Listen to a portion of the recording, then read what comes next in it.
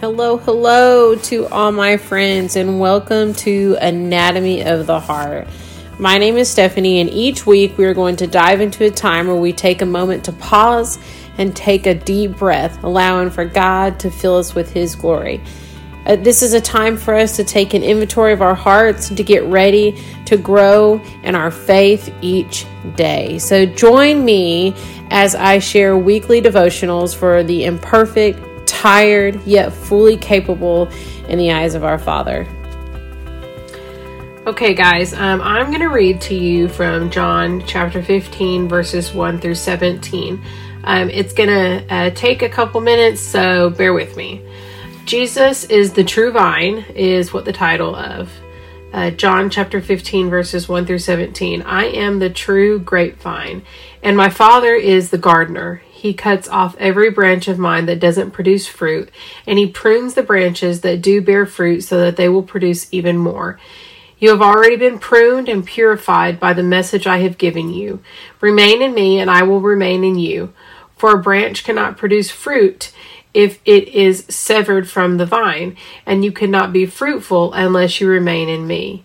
Yes, I am the vine, you are the branches. Those who remain in me and I in him will produce much fruit.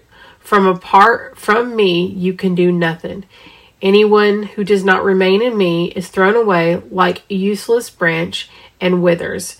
Such branches are gathered into a pile to be burned. But if you remain in me and my words remain in you, you will ask for anything you want and it will be granted. When you produce much fruit, you are my true disciples. This brings great joy to my Father. I have loved you, even as the Father has loved me. Remain in my love. When you obey my commandments, you remain in my love, just as I obey my Father's commandments and remain in his love. I have told you these things so that you will be filled with my joy. Yes, your joy will overflow. This is my commandment. Love each other in the same way I have loved you. There is no greater love than to lay down one's life for one another's friends. You are my friends if you do what I command. I no longer call you slaves because a master doesn't confide in his slaves. Now, you are my friends since I have told you everything the Father has told me. You didn't choose me. I choose you. I appointed you to go and produce lasting fruit so that the Father will give you whatever you ask for using my name. This is my command. Love each other. So I want to talk to you in that verse about something. Specifically, I want to talk about grapes. In verses 4 through 5, Jesus emphasized a mutual relationship. Jesus used this picture to assure his disciples of a continued connection and relationship. I mean, even though he was about to depart from them, yet he spoke this in a way that also indicated an aspect of choice on their part. Abiding was something that they must have chosen. When the Lord says, abide in me, what is he trying to say anyways? Well, he's talking about the will, about choices, the choices that we make. And we must decide to do things which expose ourselves to him and to keep ourselves in contact with him. This is what it means to truly abide in him. So as far as grapes are concerned, I'm not sure if you know anything about grapes, but the sun. Okay, so how does the sun even help the vines? Well, producing fruit takes much of the grapevine's energy. So it's very essential for the plant to receive plenty of sunlight to help it recharge. Grapevine leaves gather nutrients from the sun that expose the sun and can change the taste of the grapes as they ripen. Well, how can we relate that to our relationship with God? Well, one way that we reach the sun is to lift ourselves up to the Father, right? To have others help lift us up to him so that that way we can feel his warmth so the sun can help us grow. But it's hard to be lifted up sometimes, right? Because we're heavy, our burdens aren't light, And we don't know how to really get to that level to where we can be lifted up and reach to him. So when you think about the grapes, why are grapevines to be lifted up? Like, why do they need to be lifted up? Well, grapevines don't need to be on the ground, right? So this lifting up, it keeps mold and fungus from entering and developing the leaves and the fruit. So grapevines actually need to be accelerated. It needs to be up and off of the ground.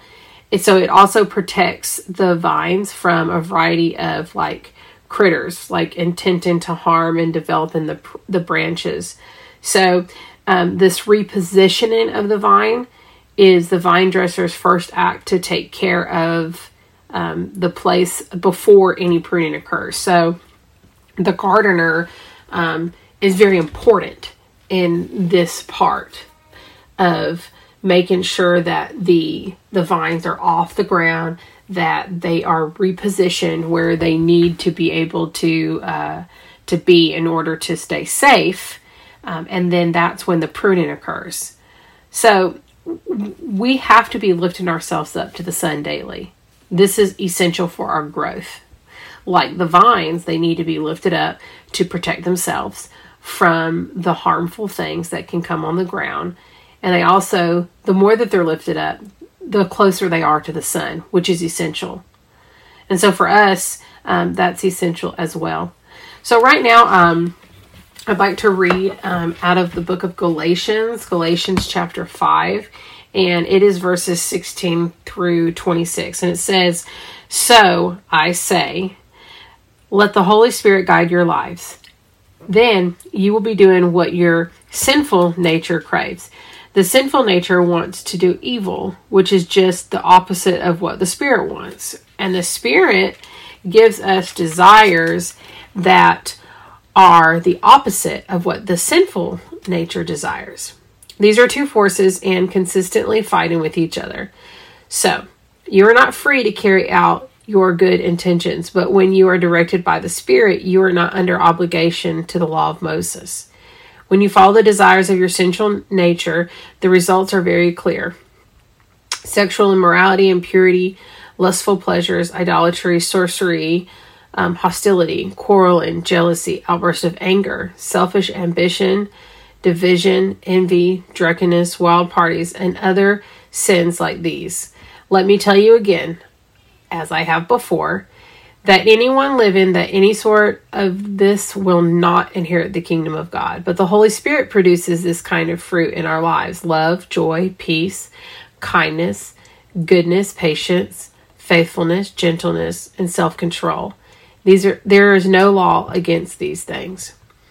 Those who belong to Christ Jesus have nailed the passions and desires of their sinful nature to the cross and crucified them there.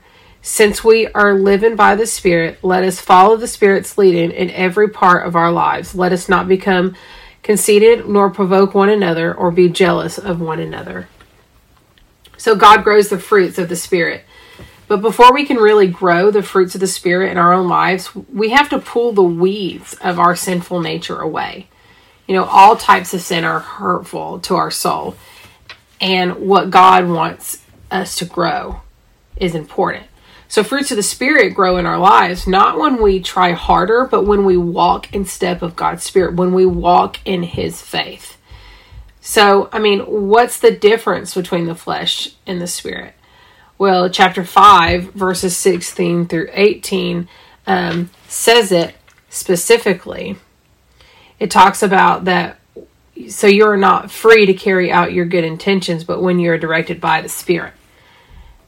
And so what does it mean when Paul says if we are led by the Spirit, then we are no longer under the law of Moses? Well, it's because we're not under the law of man.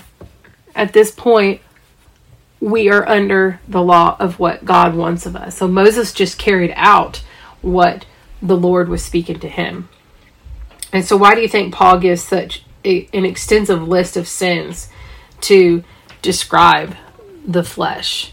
It's because he's trying to tell you all the things that can weigh you down. The list of sins can go on and on. He's given us a description of how we can try and work through those desires. But everything belongs to Christ, right? Everything, it says there in verse 24, it says that everything belongs to him and has been nailed in his passions, desires of our sinful nature has been crucified, and it has been laid down there for us.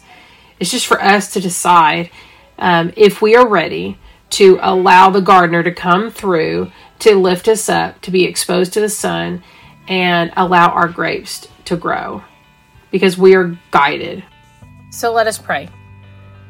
God, we want you to move through this day with love and allowing us to have a quiet heart, an inward assurance that you are in control, a peaceful certainty that your life, because of what you've done for us, our life is in your hands, and we give you deep trust.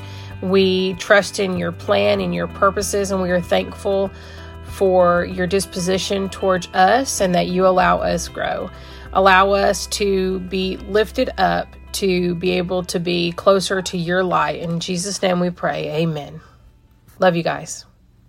Thank you for listening to Anatomy of the Heart. If you have enjoyed these podcasts, make sure to share and follow with all of your friends.